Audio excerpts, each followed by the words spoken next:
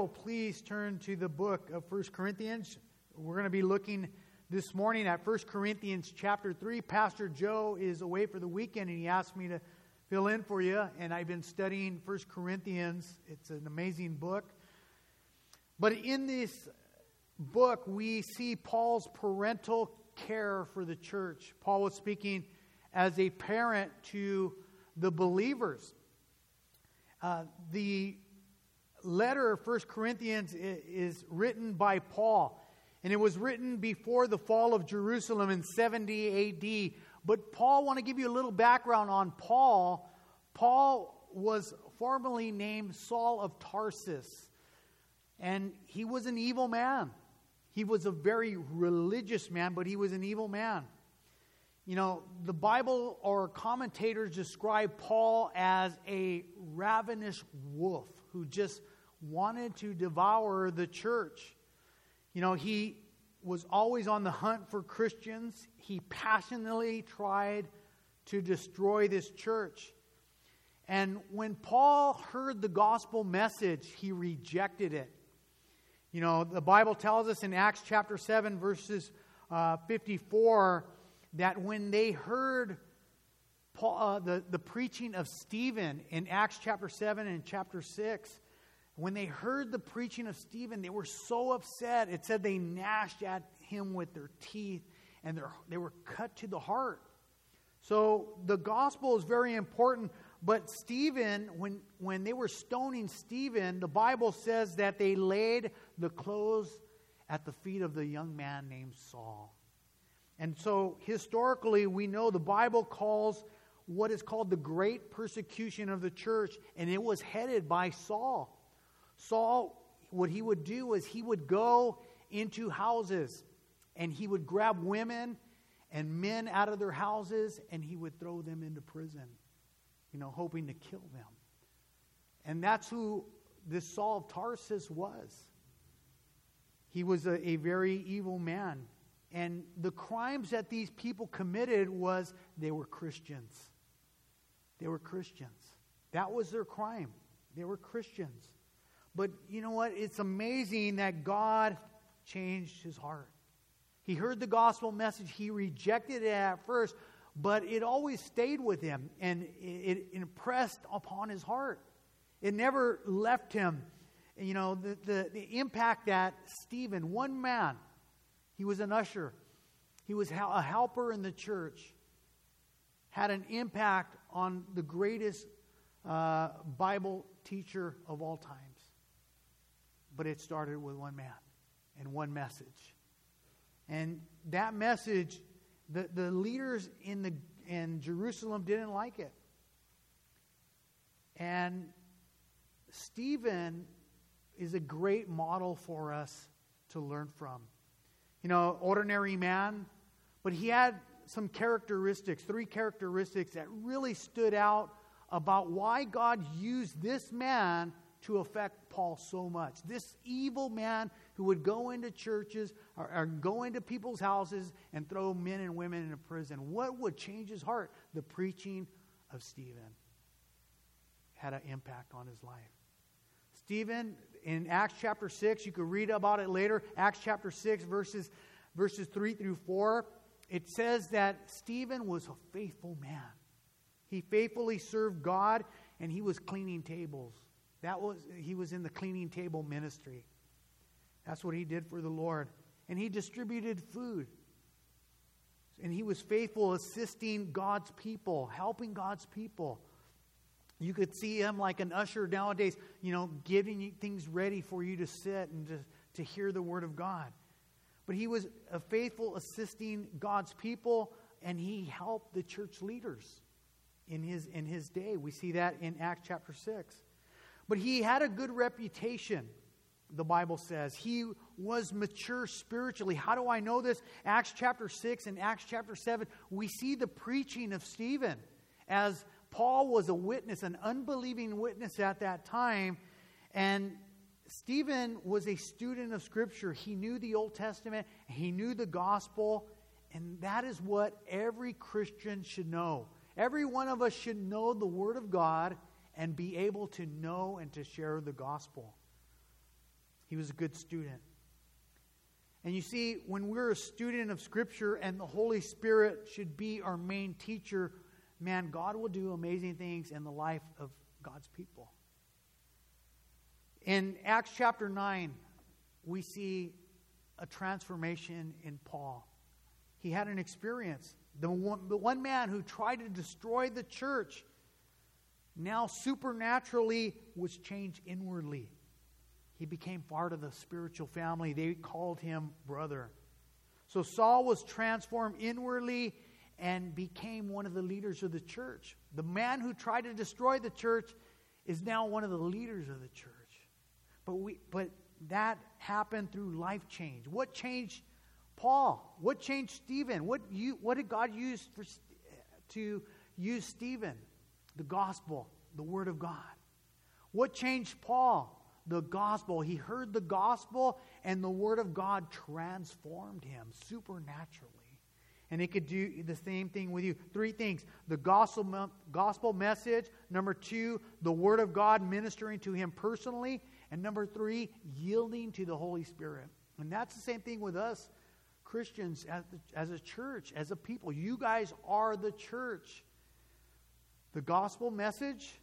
Number 2, the word of God ministering to you daily and transforming you as you yield to him. Number 3, personally through the application of God's word. That's what you need. It's really simple.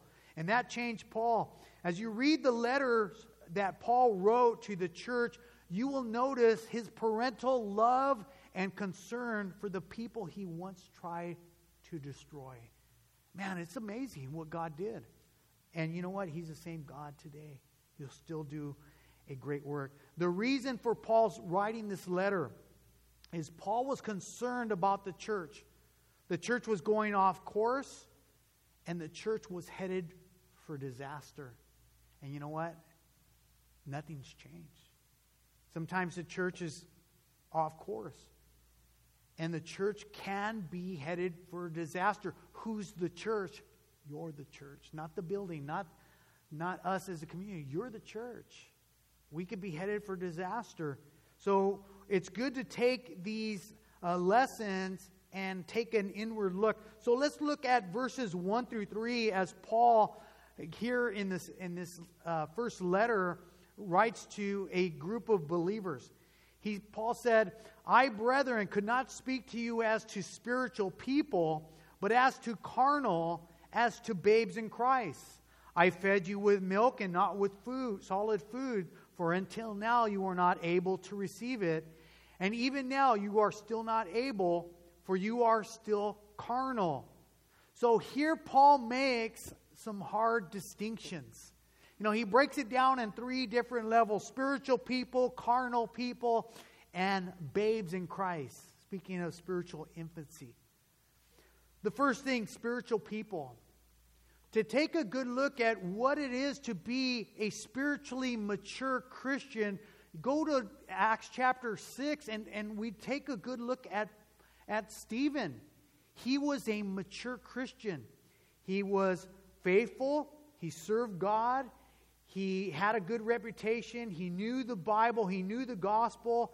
And you know what? God used him. That is a mark of a mature Christian. Also, Acts chapter 2 and verse 42 is our memory verse of the week. It's some good practical things to get you mature in Christ, to be a spiritually mature Christian. Acts chapter 2 and verse 42 says, speaking of the church, "And they continued steadfastly." And that word is, they were devoted. They were devoted to what? The Word of God, the apostles' doctrine. They were devoted in fellowship. They attended service and breaking of bread and prayer. These things were consistent in their life, and these things will cause the Christians to grow in spiritual maturity. So, one thing about spiritually or spiritual mature people, I want to say, one thing about spiritually mature people, they're not perfect. They're not perfect. They will make mistakes. Everybody makes mistakes. As leaders, we will make mistakes. As leaders, we see even in the Bible, they made mistakes. We're in good standing. The difference between the spiritual leaders, the difference between the spiritual and the carnal people here in the text is spiritual people are not perfect, but they're governed, their lives are governed, directed, managed, and regulated by God and His Word. In other words, I'm living by God's standards. I live by God's standards. He sets the standards. And they're high. And I can't do them on my own. It has to be a work of the Holy Spirit for me to live in such a way. Do we fail? Absolutely. We're not perfect. But we're growing in maturity, and we're directed by God, His Word, and we're living according to His Word. The Holy Spirit assists us in our walk. Number 2, carnal people. However, carnal people are governed by fleshly appetites. They're directed, they're managed, they're regulated by worldliness. Whatever feels good.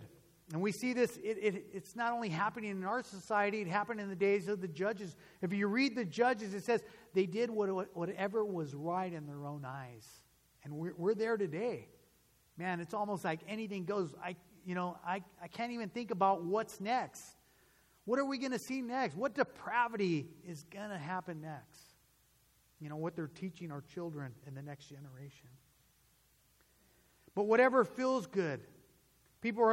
Carnal people live by their own standard, what's socially acceptable, and they're conditioned by media, social media, and the world. And this conditioning of carnality will slowly creep in.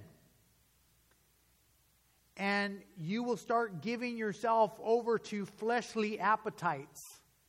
And it'll bring you down. How do I know? Hebrews chapter 5 and verse 12 through 14 gives us a good indication of what will happen to a believer in a carnal state. Because some believe that there is no such thing as a carnal Christian. I beg to differ. I deal with my flesh all the time. We're called to crucify the flesh and its passions. Why? Because it'll get the best of us. Number 1, carnality will make the Christian dull of hearing spiritually. This is from Hebrews chapter 5, verses 12. I got 6 principles. Carnality in your life will make the Christian dull spiritually of hearing. You could be called a so-called Christian, be sitting in the church, and you're there, but you're tuned out. Their carnality has messed with your equilibrium where you're not really hearing the message of God because it isn't taking effect in your life. Number 2, carnality will make you spiritually anemic. You will have a lack of spiritual appetite. Therefore, you will not have the spiritual nutrition you need to cause you to grow. We see this in Matthew chapter 4, verses 4.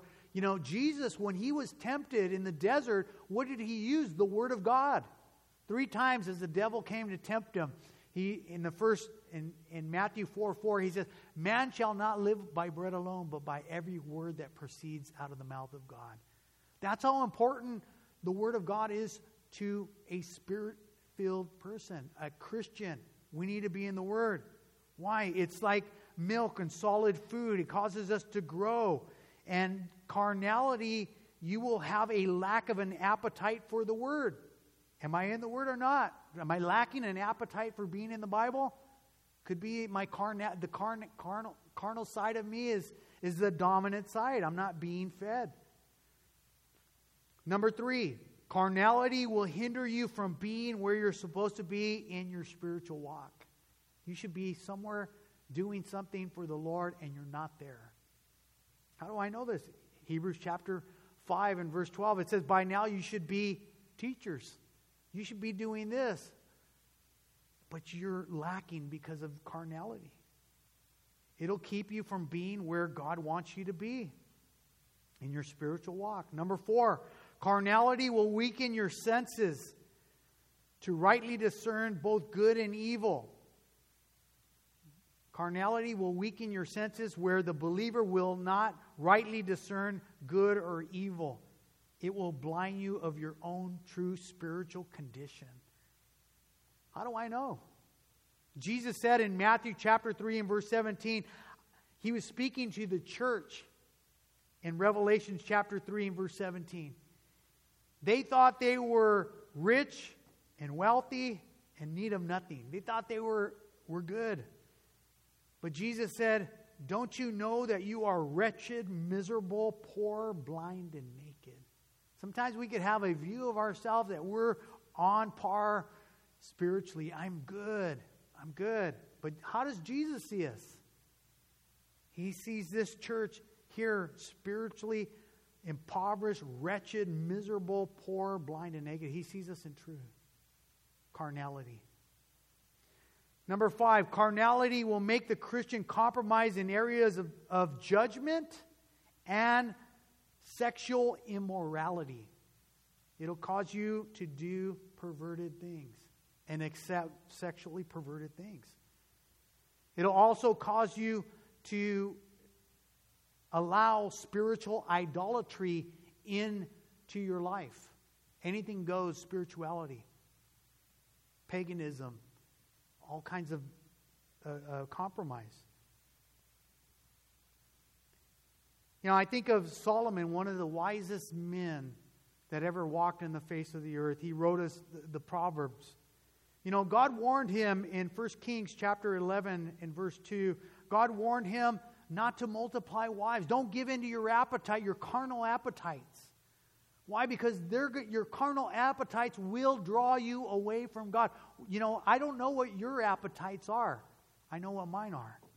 And I need to keep them under control. And here in the Bible, we have a great lesson that God warned Solomon about his carnal appetites. They will turn him away to other gods. You see, his compromise with immoral people doing immoral things. It says Solomon clung to these in love. You know, we need to pray, God help us not to give in to our carnal appetites, because we all have them. We all have them. We all have something that tempts us. And then unless we crucify the flesh and give ourselves over to the Lord, it'll take over. Number 6, carnality will cause division among brethren. It'll cause division in the church and even in the home. There are 6 things God hates in Proverbs chapter 6, verse 16 through 19, and division is one of them. And even in Proverbs chapter 6 and verse 14, it says that carnality will cause you to have an evil heart. Carnality will cause you to have an evil heart. And having that evil heart, you will begin to plot evil things. I'm going to plot out evil things. How do I know? I've been there. I've been here. The Lord's speaking to me here in this message. Carnality will bring us down. It'll cause us to think evil and plot evil. But next, Paul goes to babes in Christ, spiritual infants. Not growing, being in the church for years and years, and a lack of spiritual nutrition, there's no growth. There's no spiritual growth in our life. And that stems from not being in the Word, not being in prayer, not being consistent in the Word of God, in prayer, in fellowship. Makes you spiritually not grow. And what was happening in this section in the text, you have these believers who were carnal, they were spiritual, but they became spiritual snobs. Spiritual snobs. And then you have the infants, and so we have a big problem here in the church in this section, because when pride and immaturity clashes, we have big problems in the church. And Paul gives evidence to this in verse 3, the evidence of carnality. He said, For wherever envy and strife and divisions are among you, are you not behaving like mere men? You see, the Word of God shows us clearly that our actions and even our attitudes show that we are not behaving like spiritually mature Christians. We're carnal. We're acting like babes. And here is a strong indictment that our actions show carnality. We're behaving like mere men. What he's saying is we're acting just like the world. There's no difference. Why? Carnality and infancy. I have to take an inward look. Am I carnal? Am I growing? But you see, Paul, in his parental love and his concern for God and his people, he has a parental concern. And Paul said in 1 Corinthians chapter 4 and verse 14, the reason why he was addressing the church in this manner. He said, I do not write these things to shame you, but as my beloved children, to warn you. See, Paul wasn't trying to shame the church. He was warning them as a loving, caring parent. He loves them. Man, just think, this man who wanted to destroy the church, he's now weeping and crying and agonizing and praying and pleading with the church. Why? Because he's concerned of their spiritual condition. We have to ask ourselves, what's my condition this morning? Where am I at with the Lord? You see, Paul, in his parental concern, noticed that the church was being more influenced by the world than the Word. And in verse 4 through 8, Paul says, for when one says, I am of Paul, and another, I am of Apollos, are you not carnal? Who then is Paul? And who is Apollos, but ministers through whom you believe? As the Lord gave each one, I planted, Apollos watered, but God gave the increase. So then neither is he who plants is anything, nor he who waters, but God who gives the increase. Now he who plants and he who waters are one, and each one will receive his own reward according to his own labor. So one of the number one problems because of carnality and influence and infancy in the church was a misguided perspective. When we're carnal or we are infants in the church, we will have a misguided perception of how church should be. We see this a lot. They were misguided. Their focus became prideful. They were boasting about their pastors. That was the main emphasis of the church. You know, I'm of Paul, I'm of Apollos. I'm of Peter, I'm of Paul. Apollos was a great orator. You know, it could be the same thing in our modern day. I'm of Joe, I'm of Raul, I'm of Jack. You know, we're boasting on the pastor. The emphasis was the pastor. Shouldn't be the pastor, it's the Word of God.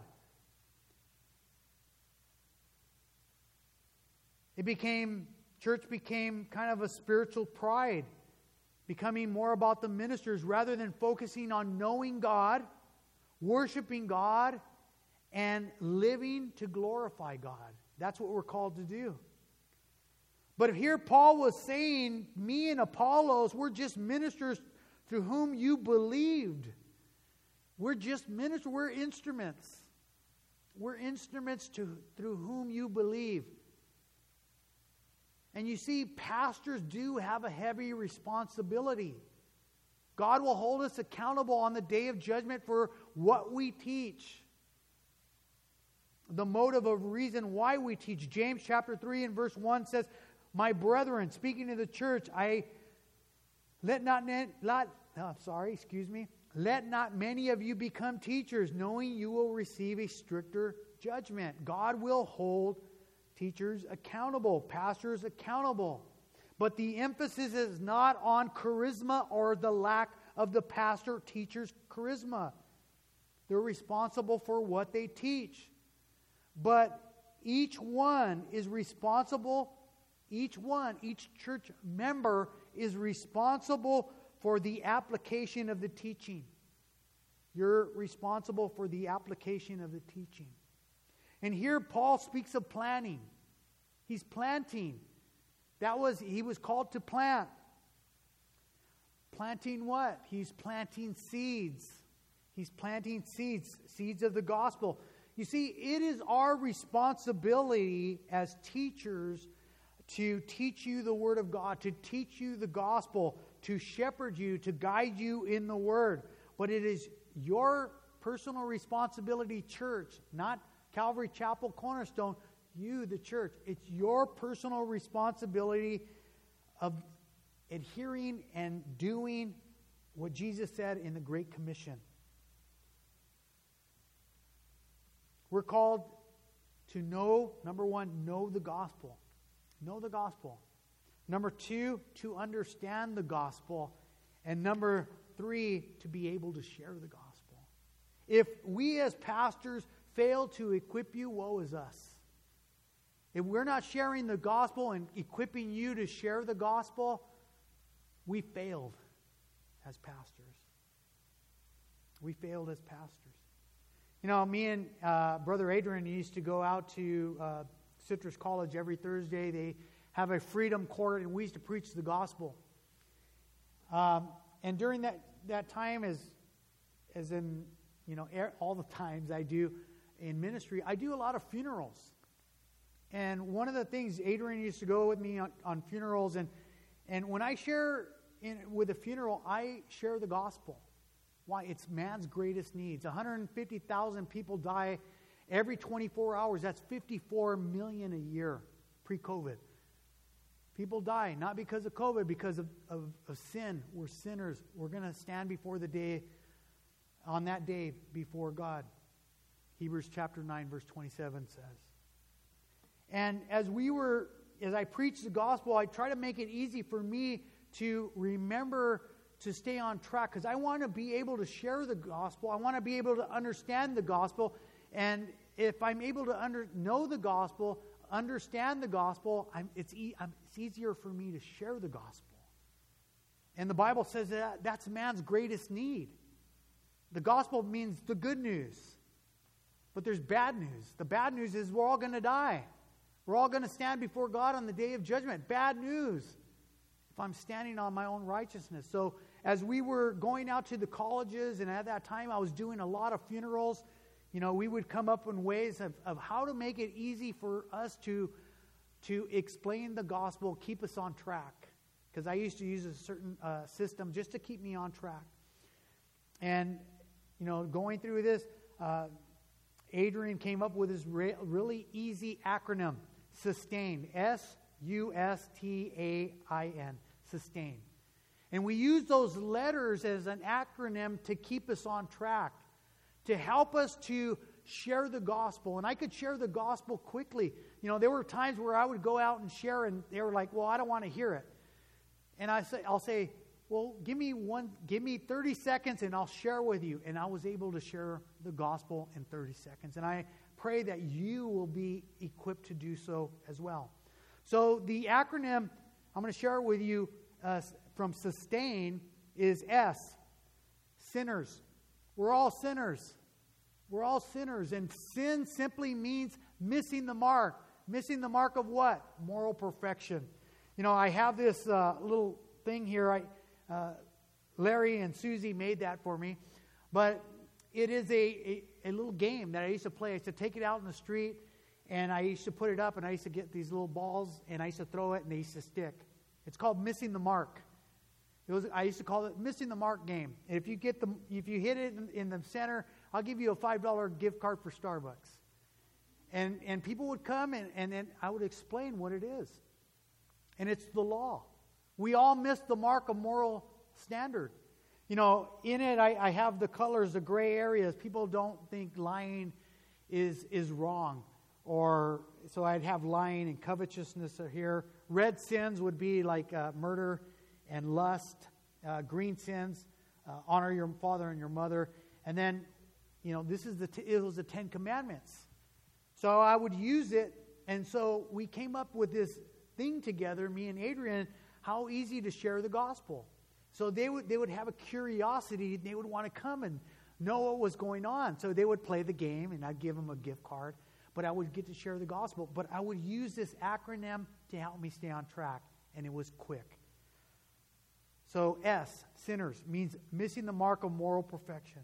You see, we all miss the mark. Romans chapter 3 and verse 23 says we all fall short of the glory of God.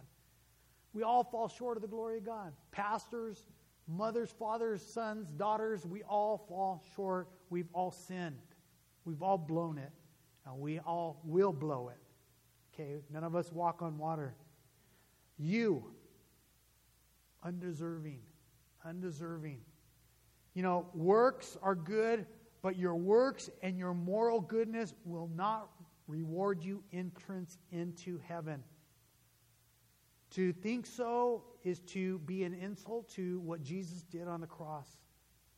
In Matthew chapter 19, verse 25 through 26, to the disciples, when Jesus spoke, they said, well, then who can be saved? The inference Jesus was saying was, by man, nobody. You can't save yourself. There's no way possible. And Jesus said, as he looked at them, he said, with man it is impossible. With God all things are possible. Why? Because we are undeserving. We're not as good as we think. Our own moral goodness compared to Jesus, we miss the mark.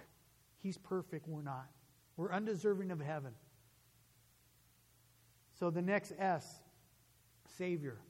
We all know John 3:16, for God so loved the world that he gave his only begotten Son, that whosoever would believe in him should not perish but have everlasting life. But the verse right before that says, we were condemned. We're already condemned. We're already on death row. Jesus came to save us, to be our Savior. Why? Everyone knows John 3:16, but what about John 3:36?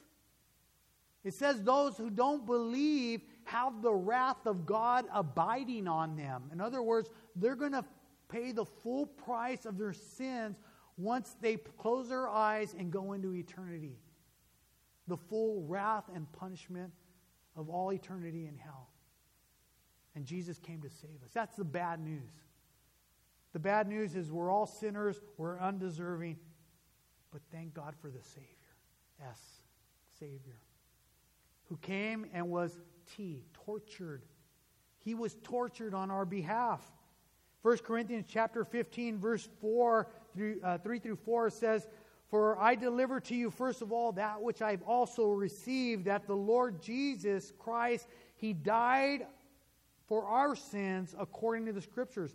He was buried and he rose again the third day according to the Scriptures. You see, he didn't have to die, but he died for your sins. He died for my sins. So, Christian, don't take sin lightly. Don't take carnality lightly. He died to save us from sin. A, he made atonement. Atonement. He paid the price. Remember when he was on the cross, and one of the last things he said on the cross, it is finished. It is finished. That is a legal term or accounting term for paid in full. Jesus paid in full the punishment that you deserve and I deserve for our sin. He did this so that we could, attain access to heaven. We could go to heaven. Not because of our own righteousness, but because of his righteousness. What happened is a legal transaction. He atoned for our sin. He put to our account his righteousness. You think of Jesus, good. He did everything perfect. The law he completed perfectly. He never sinned. Everything he did was pleasing to the Father. So his righteousness, his perfect life is put to my account when I recognize I'm a sinner, undeserving. I accept him as my Savior. He was tortured on the cross for my behalf. What happens, he atoned for my sin, and he His perfect righteousness is put to my account because I believe in Him. And we're made perfect, John chapter 17, as Jesus prayed that we would be perfect in one with Him and the Father. And that comes through the righteousness that we get from Christ. Romans chapter 4, verse 6, Paul writes that David foresaw the cross and described the happiness of those believers who would be declared righteous without works, because Christ was imputing His righteousness to our account. So when we die, we stand before God on the day of judgment.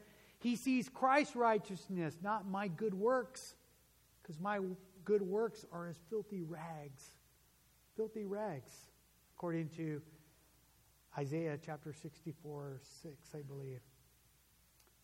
So Christ's righteousness is deposited to my account when I repent and I put my faith and trust in Him.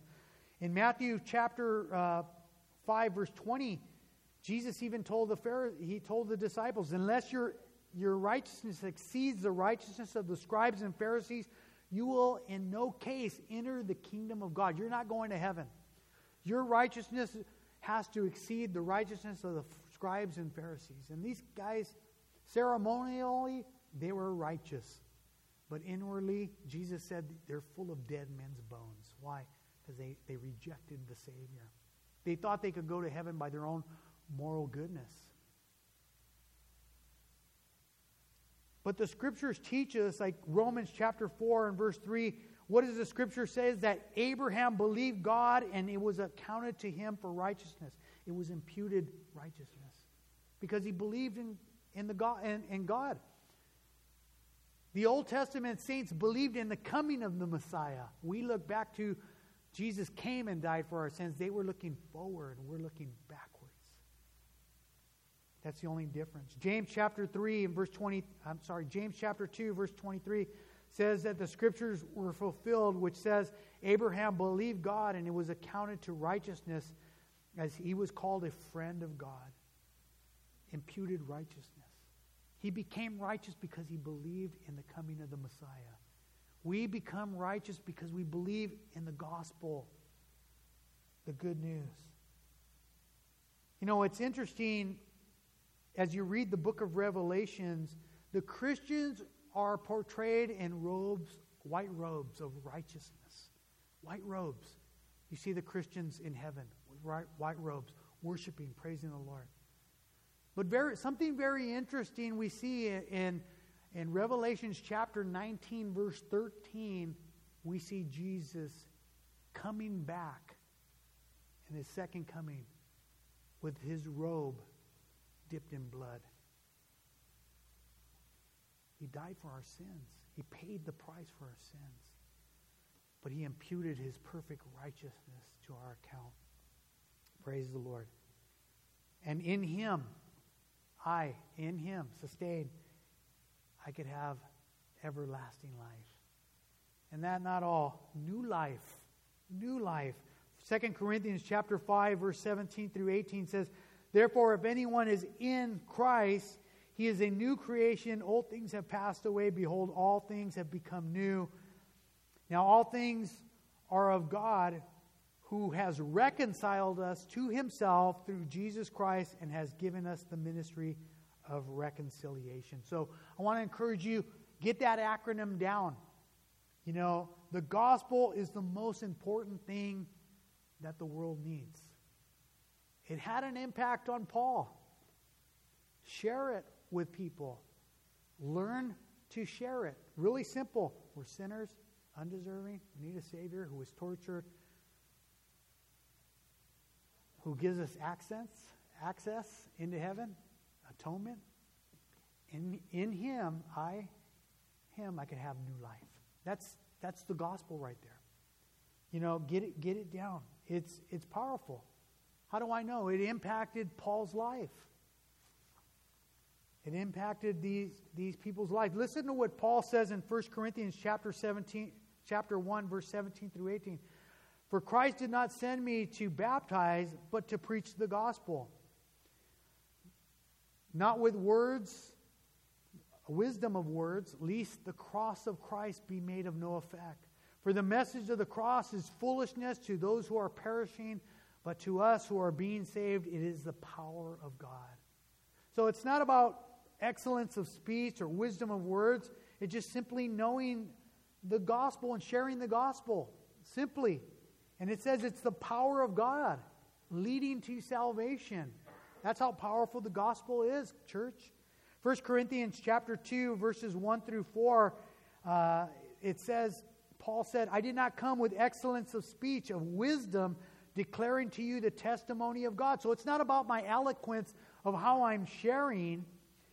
But Paul said, for I determined not to know anything except Jesus Christ and Him crucified. And Paul was a scholar. He knew the law. He was very knowledgeable, but he said the most important thing is the gospel. So to the church, to the believer, the most important thing you are equipped with is the gospel. And I really believe it's the least used thing in the church. They say only 2% of Christians actually share the gospel. That's the Great Commission. So you're equipped, now you're responsible. But Paul said, for my preaching was not with persuasive words, with human wisdom, but in the demonstration of the Spirit and power. So let the gospel become part of you. Learn it over and over. I'm a sinner. I'm undeserving. That's where we're trying to help you to get these down. You get these down, and it'll become part of you, and it'll be easier for you to share. So I want to encourage you, let it take place and root in your life. Let it become part of your vocabulary. Why? Because Paul calls it powerful. The gospel is powerful. And look at Stephen's message in Acts chapter 6 and 7. It was powerful. It didn't have the effect right then and there, but it was effective. Okay, so we don't have to beat people over the head over and over and over and over and share the gospel with them once, and you leave the results to God, because it says God gives the increase, right? Paul said, I water, I plant, Paul's waters, but God gives the increase. So you just share the gospel and watch God do a work. But if we don't share the gospel, how will they hear? We're called as Christians to share the gospel. I could share it one time, and it's on them. It's their personal responsibility, and that's where the Holy Spirit works in their lives. I remember walking down the street and somebody sharing the gospel with me, man, and I was shaking in my boots, man. But I still remember that encounter. It had an impact on me. I still remember to this day. This was back in the 70s. That guy had an impact in my life. It stayed with me, and I repented and I came to the Lord. But carnality got the best of me, and I backslid for 14 years. So the gospel is powerful. So I want to encourage you, let it become part of you and share it. So planting is important, but too watering. Paul here mentions watering. Watering is with the Word of God.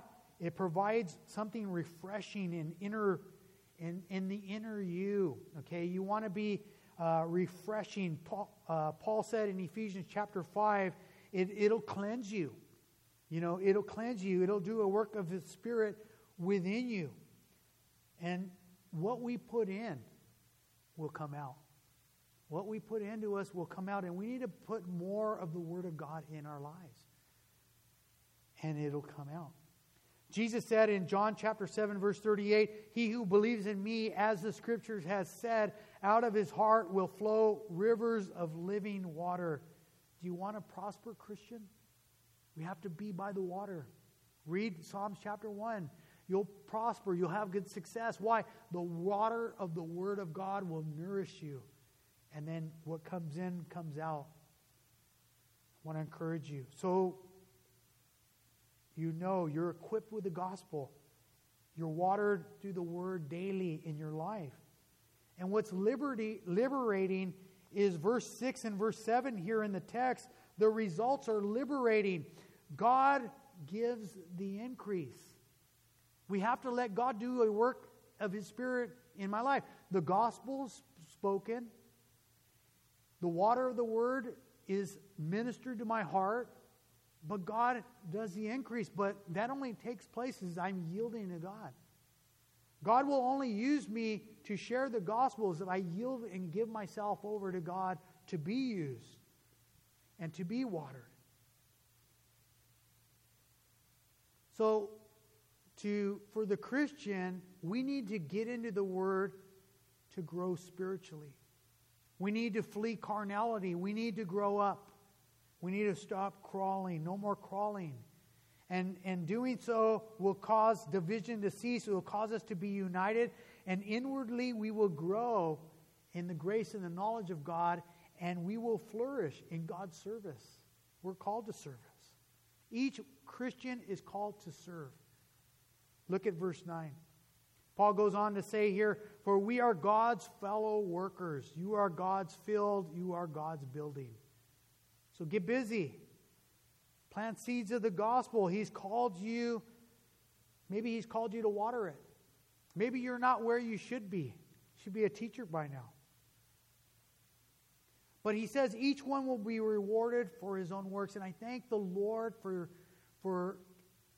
Stephen, because he made it possible for the apostles to be in the Word and prayer, and God used them effectively. And want to pray that you guys would get involved, get busy, share the gospel. That's what you're called to do. Not only we want to live and be a good example, but living and being a good example glorifies the Lord. But your neighbor, your friends, and your family need to hear the gospel at least once. Why? It's the power of God unto salvation. It's going to save them. So God has called us to be fellow workers with Him. Am I helping God? Am I being busy for God? Paul goes on in verses 10 through 11, according to the grace of God which was given to me as a master builder, I have laid the foundation and another builds on it. But let each one take heed how he builds on it. For no other foundation can be laid than that which is laid, which is Christ Jesus. So in ministry, God will give you the grace for service. He will give you what you need. Number 2, we need to follow biblical instructions. Again, the apostles' doctrine. I need to be in the Word and prayer and fellowship. Why? They're important. They'll cause you to grow and cause you to know and help you in ministry. And when you're called to serve, we need to handle with care. It says, let each one take heed how he builds on it. What are you doing for the Lord? Is it causing the church to grow? I want to encourage you to pray. But we need to keep the main thing. The foundation, the gospel. The gospel is the main thing. And here the church, their emphasis was their pastors or leaders or what was going on currently. The gospel, Paul says, I laid the foundation. Christ is the foundation. And he said, take heed how you build on it. Okay, so each Christian should be a part of the work of the ministry here in your local church. So keep the main thing, the gospel, the Word of God, and prayer and fellowship. You see, pastors have a role in helping you. But the work of God the work of God. See, I could teach you, we could teach you. We could teach you, we could equip you. But the work of God, that don't depend upon me.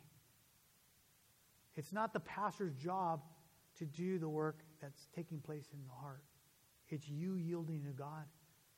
Are you yielding? When you yield to God, God will do a supernatural work in you. And again, they were wanting these pastors who were great orators, and they were spiritual pride. But there was a lack of the Word of God taking effect in their heart. God will transform you. But remember verses 6 and 7, if I give myself over to the Lord and the gospel and the water of the Word, it says He will give the increase. God will do a supernatural work. The results are not up to the pastor or the minister.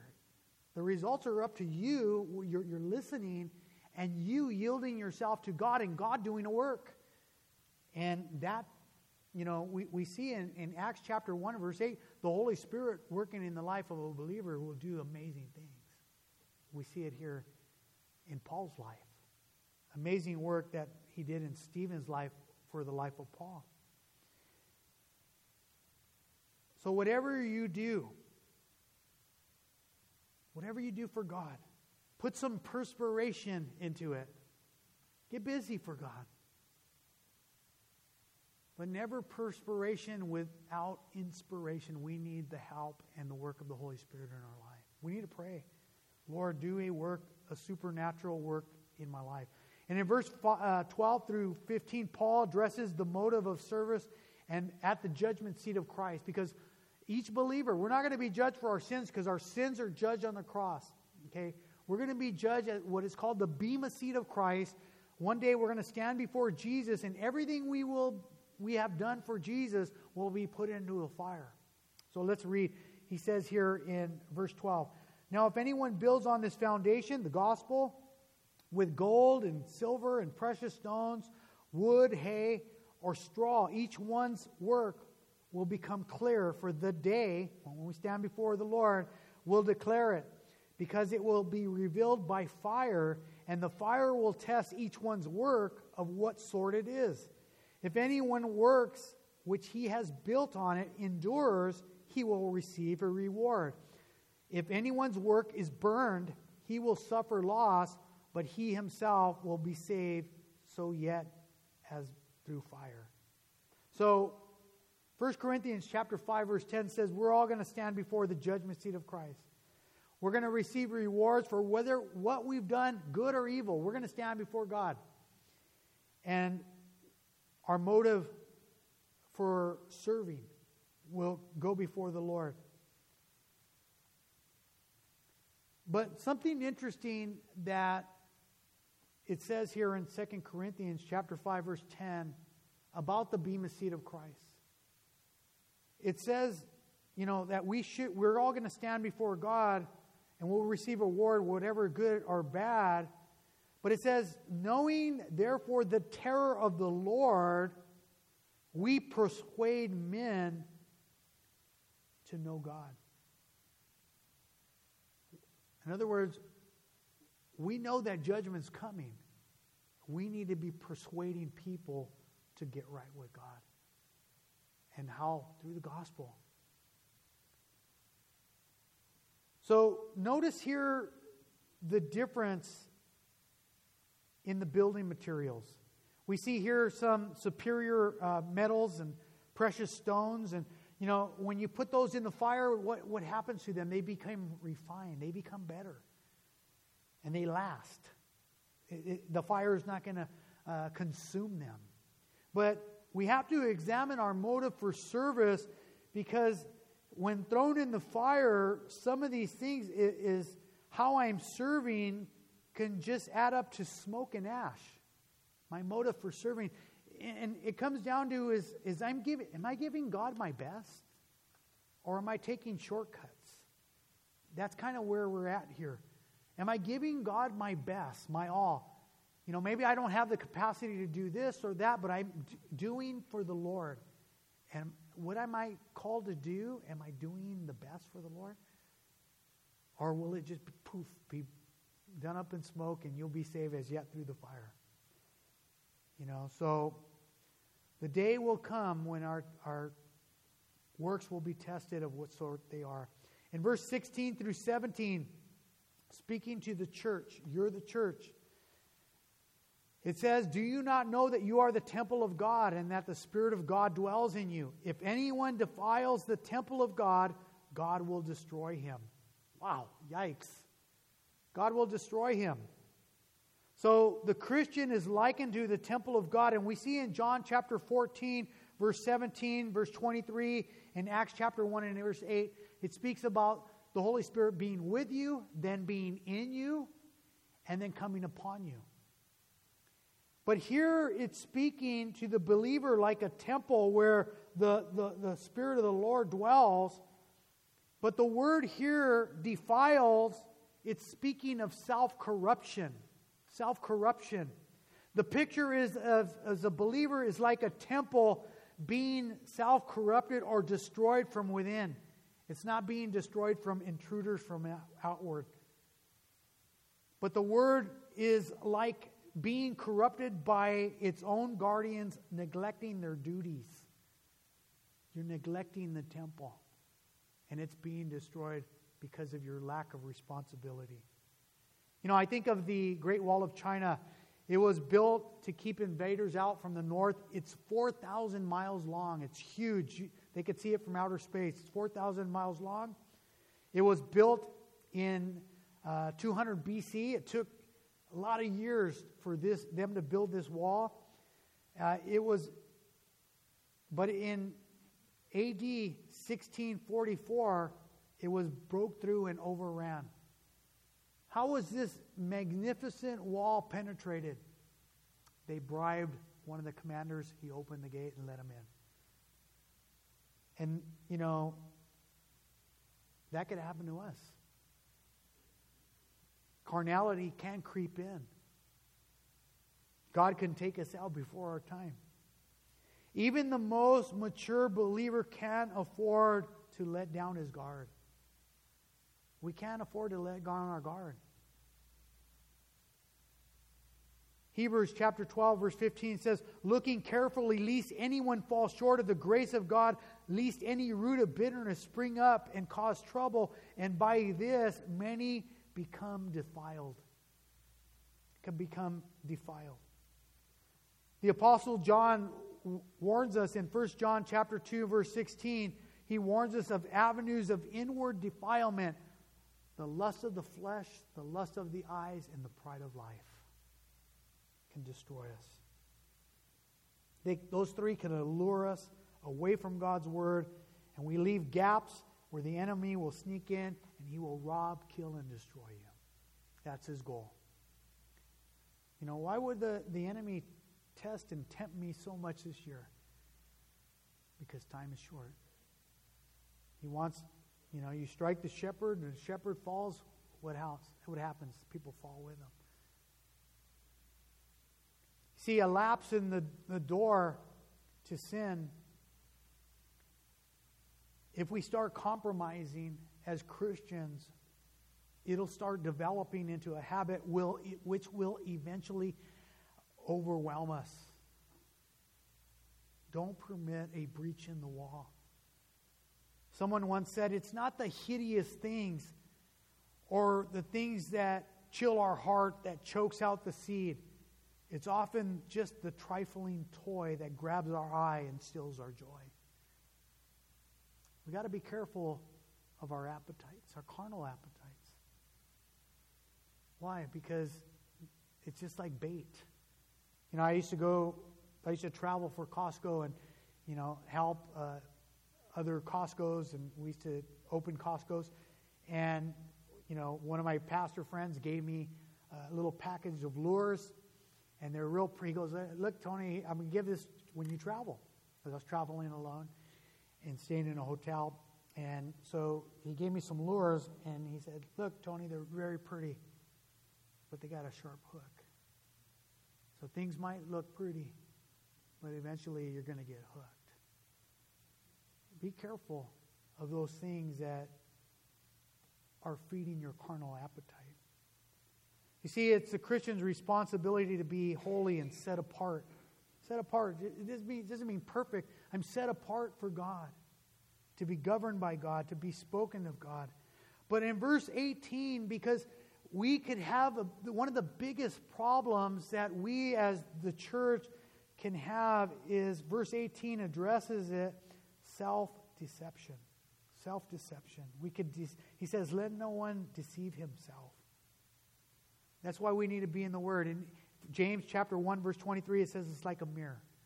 Hebrews chapter 4 and verse 12 says, the Word of God is powerful, sharper than any two-edged sword, piercing to even of the division of the soul and spirit and joints and marrow. It's a discerner of the thoughts and intents of the heart.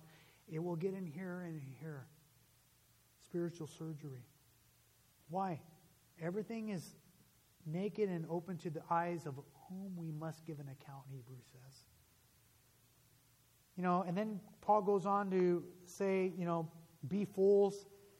But what he was saying here was, be teachable. Be teachable. A fool our pride can stunt our growth because we think we know everything. But be teachable. Be a student.